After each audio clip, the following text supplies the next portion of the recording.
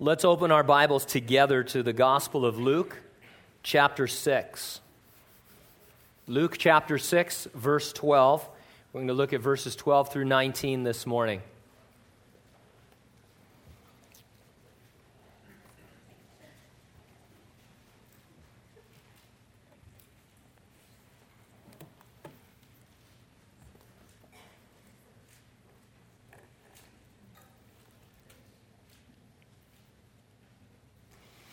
I love the sound of pages turning. I have nightmares that I'm in the pulpit somewhere and pages just keep turning and I can never start. I grow old. It's like that commercial where the guy promises he'll be back and then he comes back. I just grow old in the pulpit waiting for people to find Luke chapter 6. Let me give you a clue. This is helpful. I used to do this when I was a young Christian. Bring the same Bible to church next week and put a marker there because we're going to still be in Luke chapter 6 next week, right? Oh, man. I tell you, some things are right under your nose. Hey, I have trouble finding the Old Testament stuff, believe me. I was never in Sunday school. Can I share with you for a minute before we get into our study? I was never taken to Protestant Sunday school, so I didn't even know what the Old Testament was, and so I still use my table of contents sometimes in the Old, especially the minor prophets. Man, those guys are mixed up. But anyway, back into our mode here. Luke chapter 6 is our text, beginning in verse 12. Now it came to pass in those days that he went out to the mountain to pray and continued all night in prayer to God. And when it was day, he called his disciples to himself, and from them he chose 12, whom he also named apostles. Simon, whom he also named Peter, Andrew his brother, James and John, Philip and Bartholomew, Matthew and Thomas, James the son of Alphaeus, and Simon called the Zealot, Judas the son of James, and Judas Iscariot, who also became a traitor. And he came down with them and stood on a level place with a crowd of his disciples and a great multitude of people from all Judea and Jerusalem, and from the seacoast of Tyre and Sidon, who came to hear him and be healed of their diseases, as well as those who were tormented with unclean spirits, and they were healed. And the whole multitude sought to touch him, for power went out from him, and he healed them all. Let's pray together. Lord, as always, we are excited in anticipation of what you might say to us as a group, Lord, but especially individually, personally. We believe you when you say that your Scripture is alive and powerful, and that it's able to discern between our soul and our spirit and to talk to us as if you were right here in the room, Lord, speaking to us directly. And so we're in a very excited way, Lord, waiting to hear what you have to say. We know that you won't disappoint us, Lord, because you're a great and glorious God and Savior. And so we wait upon your voice, Lord. We have ears to hear what your Spirit will say to us as a church and as Christians. And Lord, if there's anybody here today that doesn't know you, they've not given their life to you, they can't honestly say that they're in love with you more than anything and anyone else. I pray that your Spirit would reveal Jesus to them in his risen glory. We pray in Jesus' name, and everyone said, amen. Jesus took his disciples on their first mountain retreat. I see that they were with him on the mountain when I read in verse 17, he came down with them, and so they were with him there on the mountain. It was unlike our modern, somewhat cushy Christian retreats. There wasn't a syllabus or a schedule. There was no guest speaker, no special guest worship artist. There was no prepared meals and no lodging. This isn't the kind of retreat you would sign up for today. But in those days, it was as good as it gets.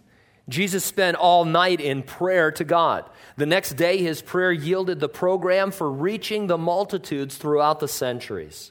He would entrust the ministry of the gospel to 12 men who would go out and make disciples of more men and women, who would then do the same generation after generation.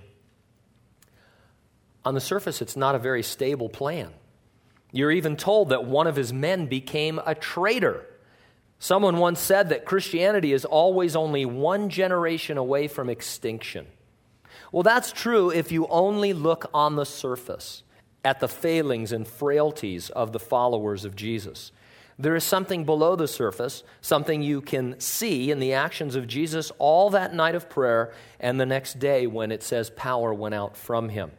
The two things you see below the surface are these. First, Jesus praying all night for his disciples is a picture of his praying all the time for you. After his crucifixion, his resurrection, and his ascension, Jesus is in heaven. He's at the Father's right hand where he is described as constantly praying for you. Jesus still prays for us, and it's from a much greater vantage point, a much higher vantage point than this mountain. And then second, you'll notice that when Jesus and his newly appointed apostles came down, only the Lord ministered to the multitudes. Jesus was in the midst of his ministers doing all the ministry. Jesus promised that after his ascension into heaven, he'd be in our midst whenever we gather together. So this is a second picture. The Lord in the midst of us is the power for ministry. Jesus praying all night on the mountain reminds you he is praying all the time from a greater mount, and though he is in heaven, he promised to be in our midst with power sufficient for our task. Christianity is Christ, and therefore it is never in danger of extinction. We'll organize our thoughts around 2 points. Number one, Jesus is still on the mount praying for you. And number two, Jesus is still in your midst powering you. Let's take a look, first of all, in verses 12 through 16. Jesus is still on the mount praying for you. The Bible declares, this is from the book of Hebrews, chapter 7, that Jesus always lives to make intercession for you. And so we're right to say that Jesus is praying for you. He's praying for us as a church as well. It's one reason that the church cannot and will not ultimately fail, and why the gates of hell will not prevail against us. The marvelous mountain retreat in our text sets the stage for all subsequent church history. Jesus was directed by his Father to choose 12 men as apostles from the greater number of disciples. Let's watch it unfold. Verse 12 again. Now it came to pass in those days that he went out to the mountain to pray and continued all night in prayer to God. You've heard it said, if Jesus needed to pray, how much more do we need to be praying? I understand the sentiment, but I'm not sure I'm comfortable with the words Jesus needed to pray. I think it better to see Jesus as wanting to pray, as loving to pray, as living for prayer. You know, Jesus, before he was sent to earth, he was eternally with the Father and the Spirit in heaven. They enjoyed unbroken fellowship. And the Father, Son, and Holy Spirit have no need of anything outside of themselves. They are complete. They share a beautiful relationship.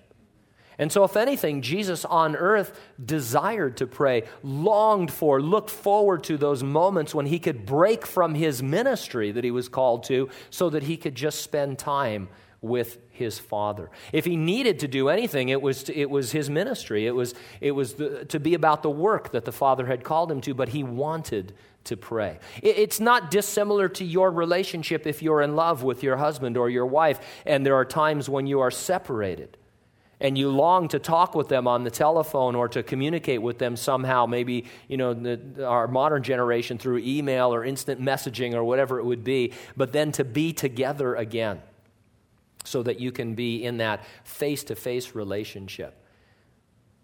God forbid that you would say, I need to call my wife. And see, that's what we do sometimes. We when we talk about Jesus in that way, I need to spend time with the Father. I'm having such a good time here on the mountain with these bozos. I need to break from you guys for a minute and talk to my Father. I know it's a drag, See, it's a perspective thing. If you are not careful, you allow very subtle errors of perspective to creep into your thinking. Instead of being a source of joy, prayer is seen as some awful struggle that we have to convince you is necessary. When I was a young Christian, I was privileged to be at a meeting. It was one of the Christian organizations, a parachurch organization, wanted to hold a seminar to encourage Christians to pray. And that sounds like a good thing, and it's a good thing to encourage Christians to pray. I'm not down on that. And they wanted to have this seminar, and they were going to take Christians through different steps to get them praying because Christians don't pray enough. And my pastor, former pastor of mine who I love, Don McClure, was there. He was at this meeting, and so they went around the room after they had presented their little program. They wanted everybody's opinion on their ideas and their program, and everybody, oh man, this is great. Yeah, nobody in my church prays. This will be fantastic, wonderful. And they got to Don, and Don said, well, I'd just soon not tell you what I think. Oh man. I don't think he was baiting them. He was sincere. He says, I'll pass. Just go to the next guy. Oh, no, Pastor Don, we're very interested in what you have to say. Really? I'm okay. And they finally forced Don, and so he sat there for a minute, and he took a deep breath, and he goes, the whole thing here makes it seem like prostitution to me. Come again? Well, you have to really whip people up into a frenzy and convince them that prayer is a good thing and that, wouldn't your life be better and wouldn't you be a better Christian? And it's kind of baiting them and drawing them into prayer. Shouldn't you just want to pray because you love Jesus Christ, because of what he's done for you? And I thought, oh, man, am I glad I didn't say anything. Because that's exactly what I was feeling in my heart. And that's exactly true.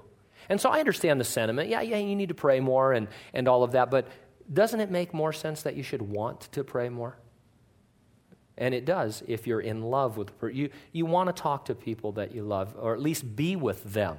Maybe not constant communication, but be there and have a relationship with them. And so this is how we want to see Jesus. This was not a burden for him to spend all night in prayer.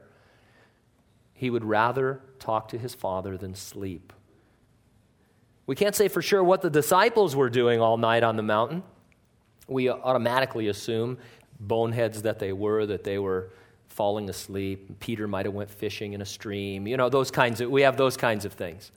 I assume they did what was, natural to them in their own personalities. If you go with 12 guys somewhere, they're going to do different things. Some are going to be fishing. Some are going to be sleeping. I'd be drinking coffee. Whatever turns you on. But some of them, I bet, were praying. The emphasis, though, is on what Jesus did for his disciples that night, not what they ought to have done for him. And so in verse 13, and when it was day, he called his disciples to himself, and from them he chose 12, whom he also named apostles. A larger group of disciples was present on the mountain. A disciple is a learner. That's what it means. In those days, when you were a disciple, you literally followed your teacher around. You lived with him. From this larger group, Jesus chose 12 apostles. An apostle is a messenger sent out with a special commission. The sense you get from reading through the New Testament is that the original 12 apostles had a unique place and purpose. For example, after Jesus ascended into heaven, the 11 remaining apostles realized that they must replace Judas, the traitor who had by that time hung himself. They chose Matthias. Some people think they were wrong to do this, but afterwards in the book of Acts, they are referred to as the 12. And so the 11 apostles plus Matthias reconstituted this group, the 12. Why was it important there be the 12 unique apostles? 12 was an important number, a symbolic number. The nation of Israel consisted of 12 tribes. When Jesus chose 12 apostles, he was letting us know that he was establishing something new.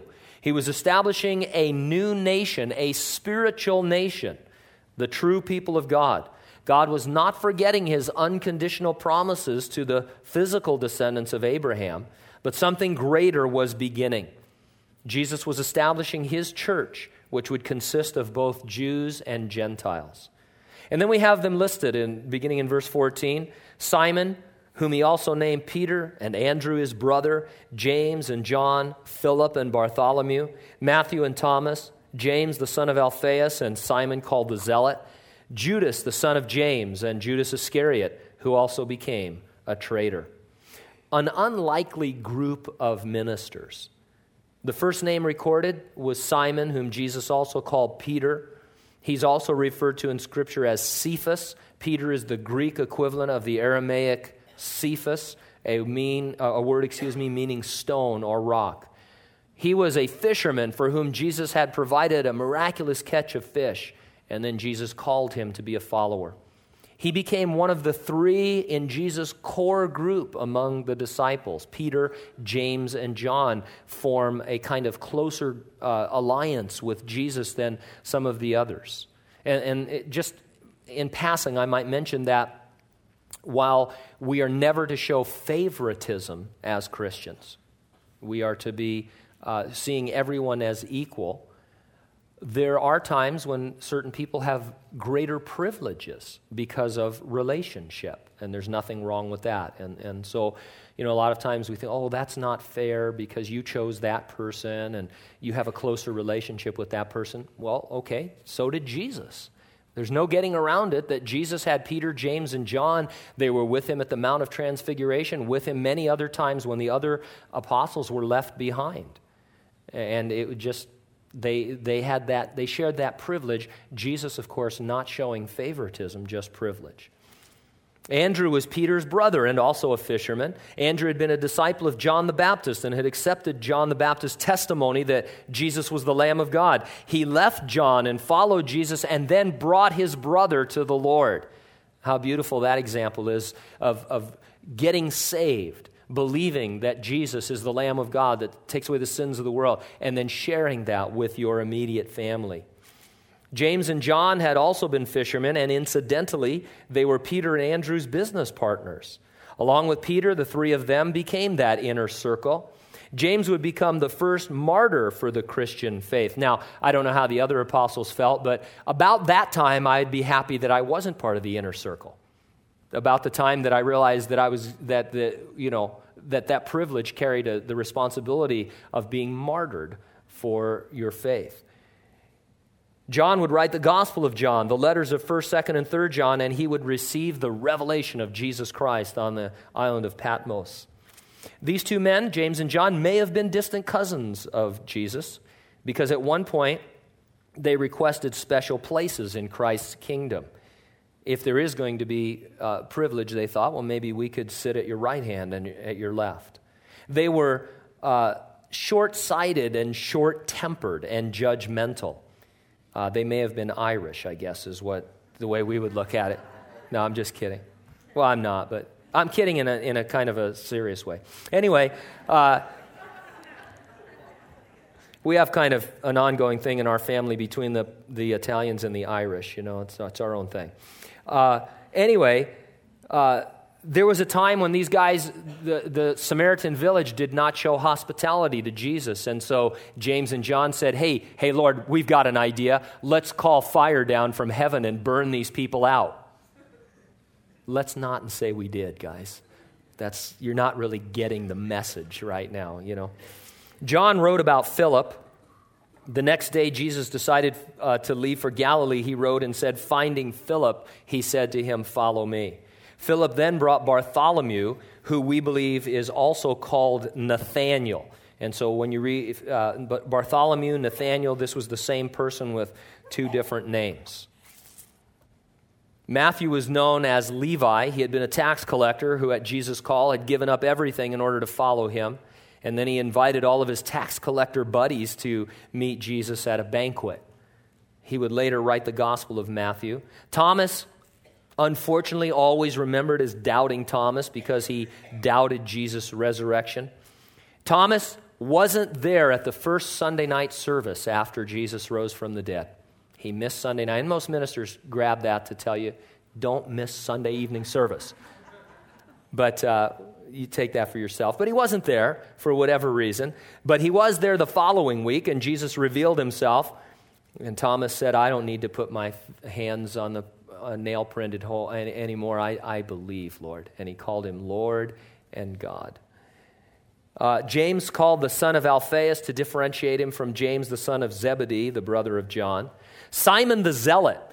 He's called this because either he was involved in the movement of zealots, a kind of subversive Jewish group against Rome, or he just had a zeal for serving God. There's some discussion about that among scholars because we're not sure that the zealots really existed as a group at this time. And so either way, he had a zeal for the Lord, whether it was for subversive activity prior to knowing Jesus or not, we're just not sure. And then there was Judas Iscariot. The name Iscariot is probably a compound word meaning the man from Kerioth. Thus, Judas's hometown was Kerioth in southern Judea, and he was the only one of the 12 then who was not from Galilee. To use our terms, these men were ordained as the first ministers. Now, that's pretty exciting because Jesus selected only ordinary men with a mixture of backgrounds and personalities to be his disciples. He did not choose them to be his apostles because of their faith, because it often faltered. He did not choose them because of their talents and abilities. No one stood out as having any unusual talent or ability. They represented a wide range of backgrounds and life experiences, and they may have had no more leadership potential than those who were not chosen. In other words, Jesus didn't do a demographic study. He didn't do a psychological profile. He didn't ask them key questions. He didn't look at their resume. He didn't do any of the things that you and I would do if we were going to choose somebody to do almost anything. And yet, for the most important work, arguably, for which 12 men had ever been chosen before in the history of the world, Jesus simply prayed all night and trusted his Father's decision. And we look at these guys now in retrospect, having a couple of thousand years of history, and we think, man, whoa, Peter, way to go. But if you had come down from that mountain with those 12 guys and said, here's the team, the dream team of apostles, I can still hear the Pharisees laughing. These are the last guys on earth that you would entrust ministry to. Ignorant fishermen, despised tax collectors, some guy from Kerioth, a guy who can't figure out if his name is Nathaniel or Bartholomew. I mean, that kind of thing. Crazy. They were laughable as a group of ministers, the first Calvary Chapel pastors.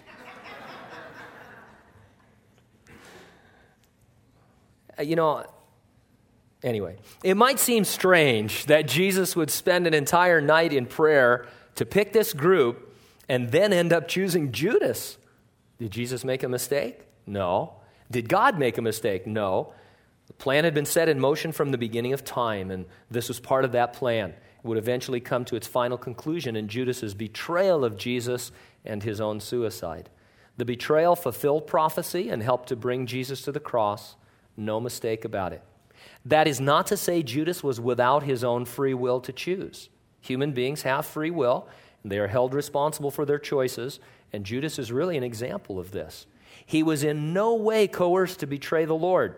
His betrayal was his own willful, responsible choice. God knew for sure that Judas would freely choose to betray Jesus. A lot of people, they just fuse out in these areas of Scripture. How can God be sovereign and man have free will and responsibility? I've told you for years, you cannot and therefore will not ever resolve that dilemma in your puny lifetime. No one has for centuries, no one will, and the best you can do, which is really bad, is fall off on one side or the other and say, well, I don't understand it, therefore it can't be true, so I'm going to put all my eggs in the basket of God's sovereignty. So I guess God chose Judas to go to hell because that makes God sovereign without any free will. Okay, I'm for that. Wrong. Sorry, that makes God a monster, and that's one thing I know he's not. Or you come out on the other side and say Judas was free and everybody's free, and God is wringing his hands in heaven thinking, what's going to happen? I've got this prophecy that needs to be fulfilled. Can you help me out here? God is sovereign, man is free. We cannot understand that. It shouldn't surprise you that you can't understand that. But the Bible teaches both simultaneously and you must believe both. There are many lessons we might draw from Jesus choosing Judah. You know, libraries of books have been written about this subject of sovereignty and free will.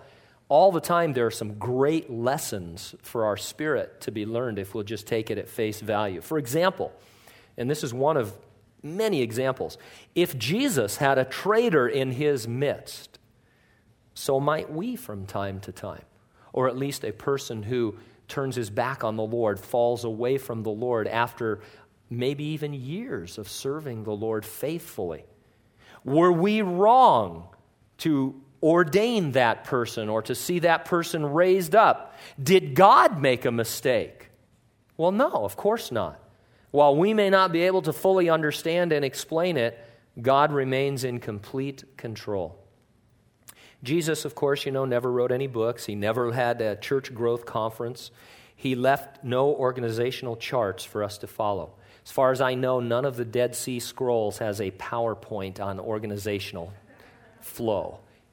And this is how, the pastor's over here, he's the triangle, and out from him emanate all these. It's amazing, some of this stuff. I must be just no dimensional because I can never follow a flow chart anyway. But I've seen them for churches and leadership and all that. Jesus didn't have any of that kind of stuff. His one and only method for founding and building up his church was the men he called to follow him. These men were his organization. They were plan A, and there was no plan B, and that's why I like to call them plan E for eternity. This was God's plan from eternity for preaching the gospel. No wonder he spent an extended period of time in prayer before choosing them. And what a contrast to the way Christians operate so much of the time. We make decisions and then we ask God to bless them. We look for men or even women who have skill and talent and ability in a certain area. And we say, well, you're skilled, you have talent in this area, you're a natural leader, you've taken the psychological exams and we see that you're the top of the crop here. You make the decision. Oh, thank you very much, and this is what I think we should do. Let's open in prayer. Father, bless our time. Okay, let's get on with it. And I've been to meetings, and I've conducted meetings. I'm in this sometimes, where you pray for 3 minutes and you talk for 3 hours. I think if we reverse the ratio, sometimes we'd be better off. You get up thinking everything's great.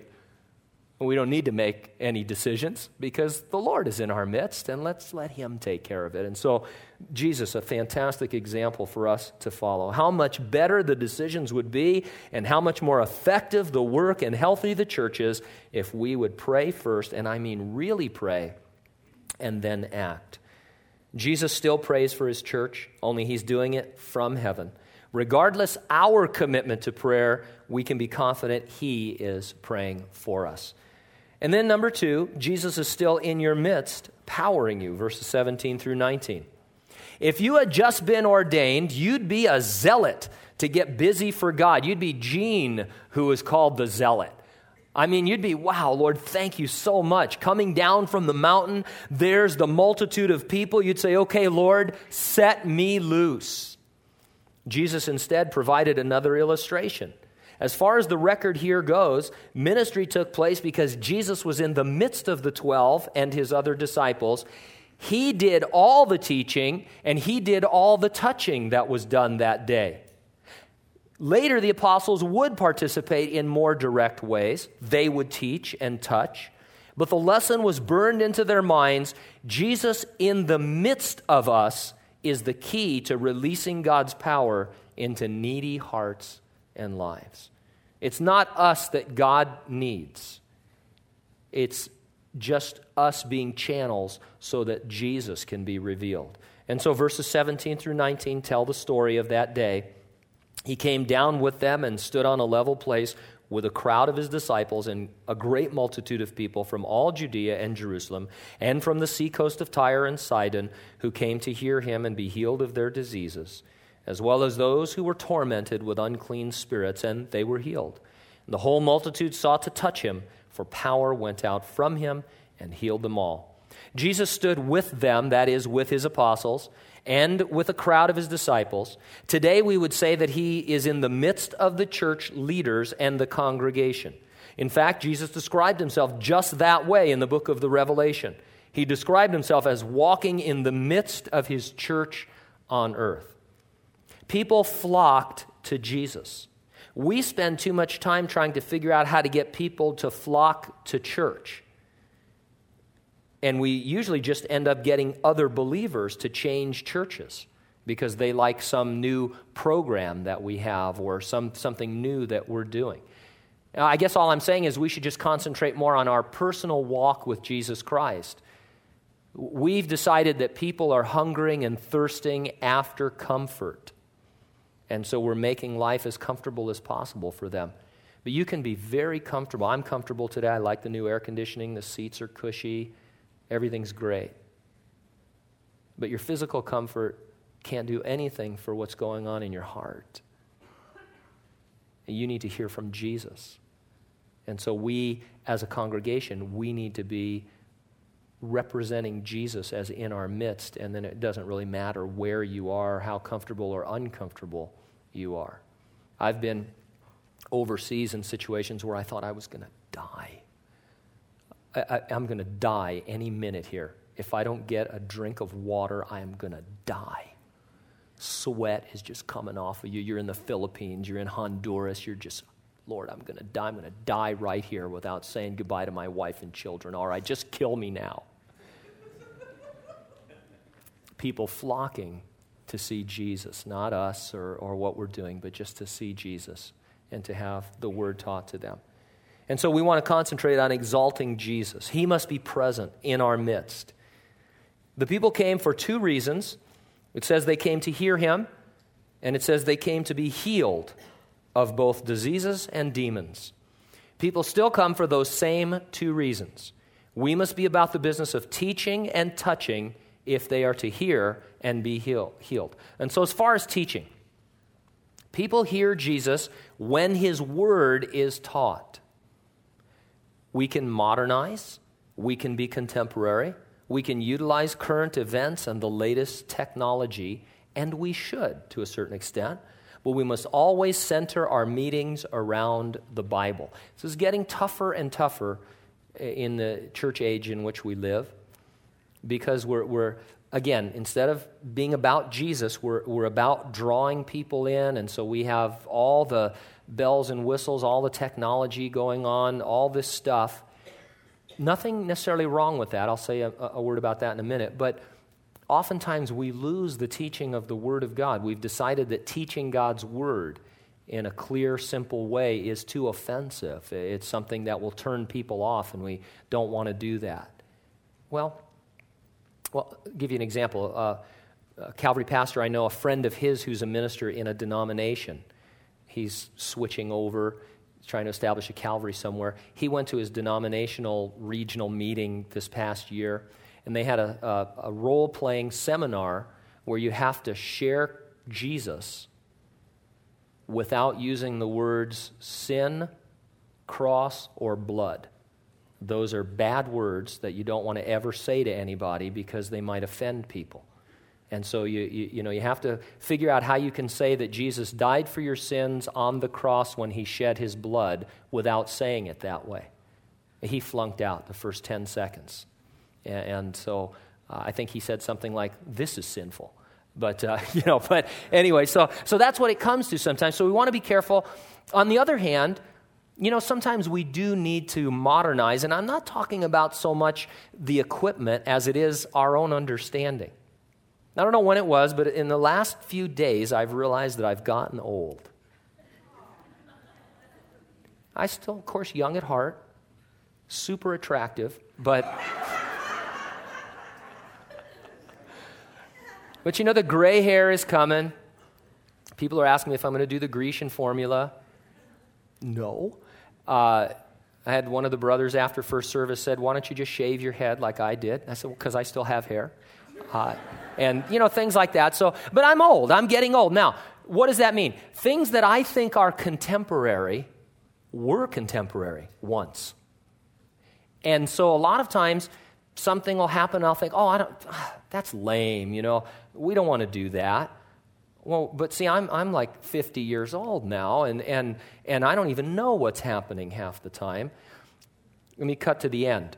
I know of too many churches, no, seriously, I know of too many churches that die out because you take this same group of people that once was contemporary, but now is, watching that 70s show or something like that, and they just slowly die out as they die because they're still doing what they did when they were contemporary.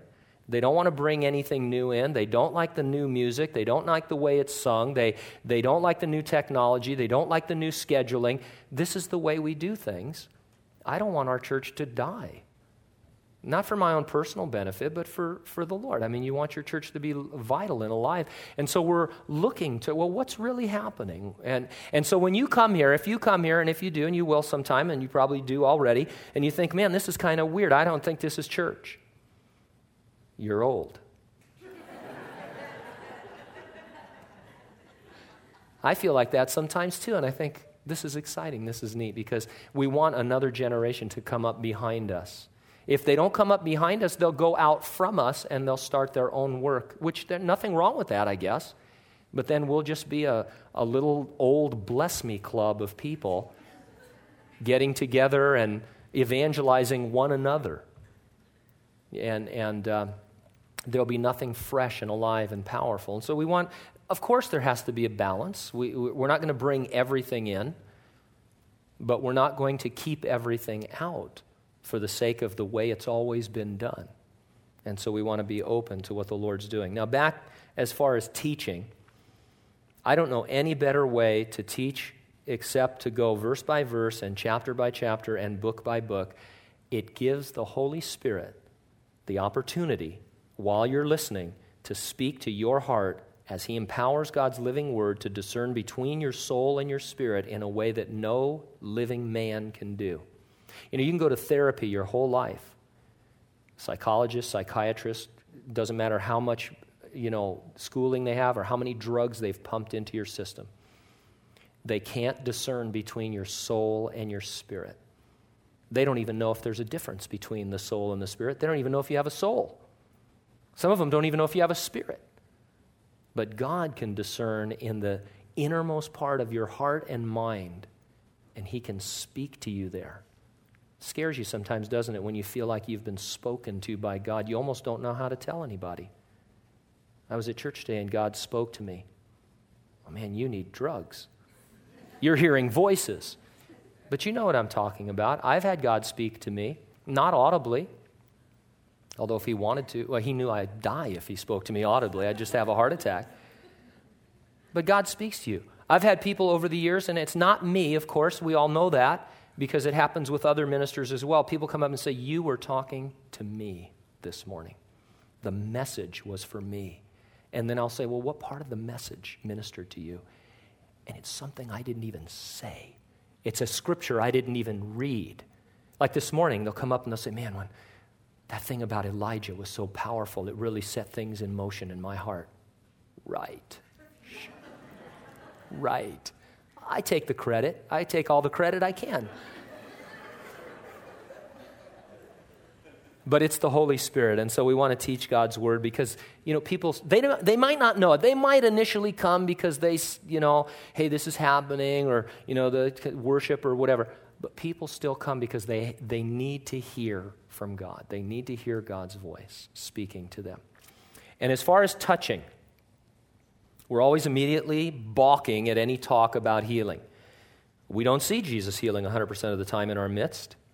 In fact, we may not see Him healing at all. Instead, there are more and more cases of cancer, more and more instances of disease, deeper and deeper cases of depression. The first thing I would suggest is that we have a very limited view of the world. When Pastor Dan Finfrock was here a few weeks ago, he told you about some amazing miracles of healing and deliverance from demons that are taking place elsewhere in the much bigger world around us. Yes, Hanford is the center of the universe. I think of that all the time when I'm waiting for the trains to go by. This is the modern world that everybody desires to live in. Have you noticed now they have 2 tracks? I thought it was going to be faster having 2 tracks. Oh, no. Now one of the trains has to slow down in front of you while the other one goes by. Do you know how long it takes a train to get up to speed? A long time. And so there's a bigger world where things are happening. More to the point, as you read on in the New Testament, healing continues, and it continues today. But you also encounter many faithful saints who were not physically healed. Men like Timothy and Epaphroditus, and especially Paul. From them you learn a deeper truth regarding healing. You learn that God's supernatural power to sustain you by His grace is sufficient for you to suffer with joy and for His glory. Power still goes out from Jesus, but it is the power of patient endurance should He choose to not heal you of your physical infirmity. You are blessed instead to share in the fellowship of His sufferings and to give a testimony of faithful abiding. You are empowered to live not under your circumstances, but above them. One additional thought, when Jesus was on the earth, He was offering to establish God's literal physical kingdom. One of the characteristics of the kingdom of God on earth is healing and health. The Jews rejected His offer. They rejected the kingdom of God on earth. Its establishment has been postponed until Jesus returns in His second coming. We are living in the church age, not the kingdom age. And though healing continues, healing is not the characteristic of the church age. Does God heal? Yes. Can He heal? Absolutely. Does He always heal? No. And that's why when you get into living here and now, when you read the New Testament, there's a lot of talk about your suffering. If healing was immediate, there'd be a lot of talk about your immediate healing, but there's not. There's a lot of talk like in the world, you're going to have tribulation, but be of good cheer, I've overcome the world. There's a lot of things like Paul praying that his thorn in the flesh would be removed from him, but then Jesus saying, no, my grace is sufficient for you. And so Paul says, glory, amen, right on, sweet.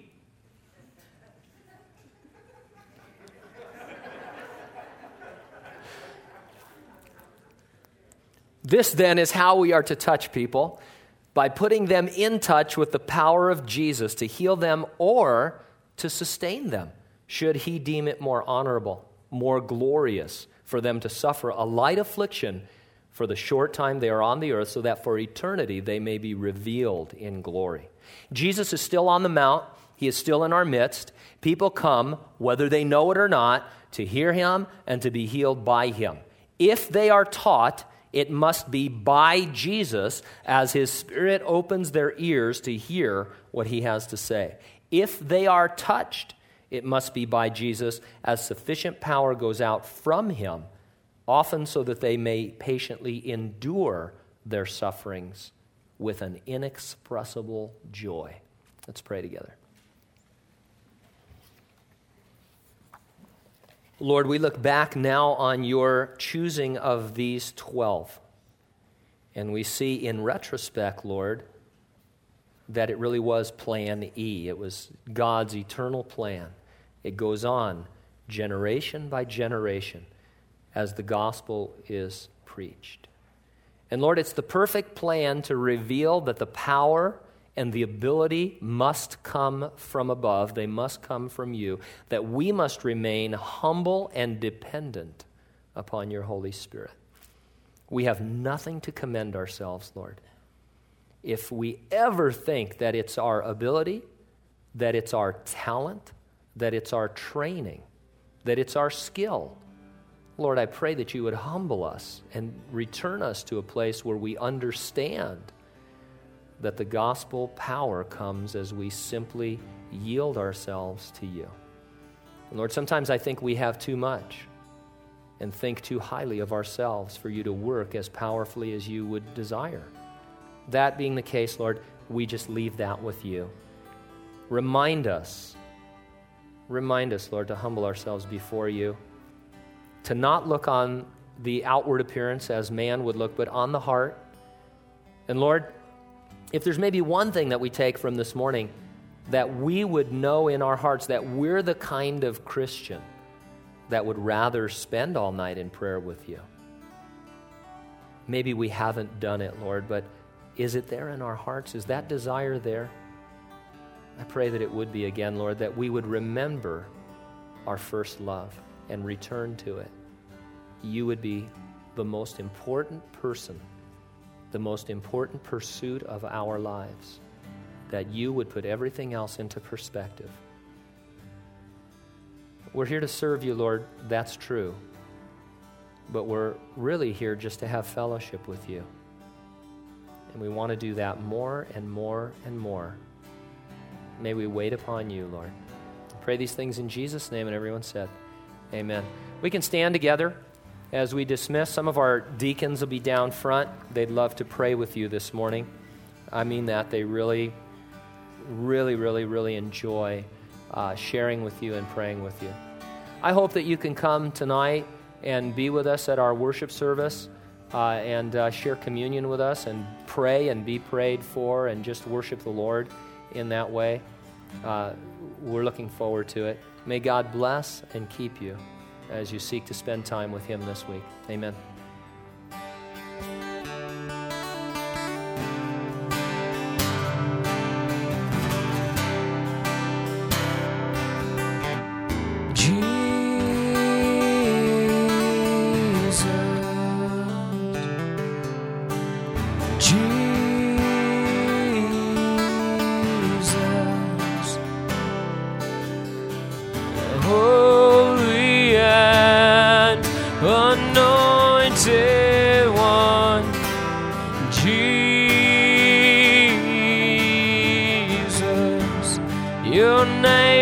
Like honey on my lips, your spirit like water to my soul.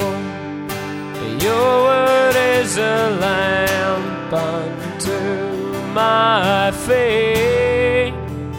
Jesus, I love you. I love you.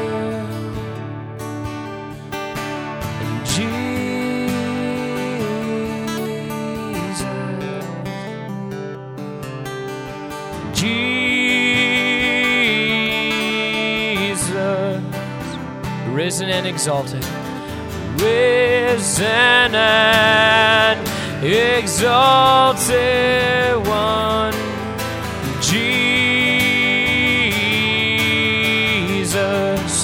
your name is like honey on my lips, your spirit like water to my soul. Your word is a lamp unto my feet. Jesus, I love you. I love you.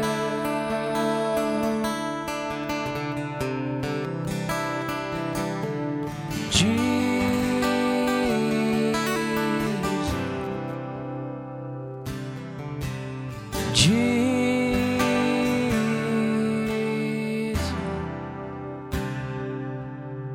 Holy and anointed one, Jesus.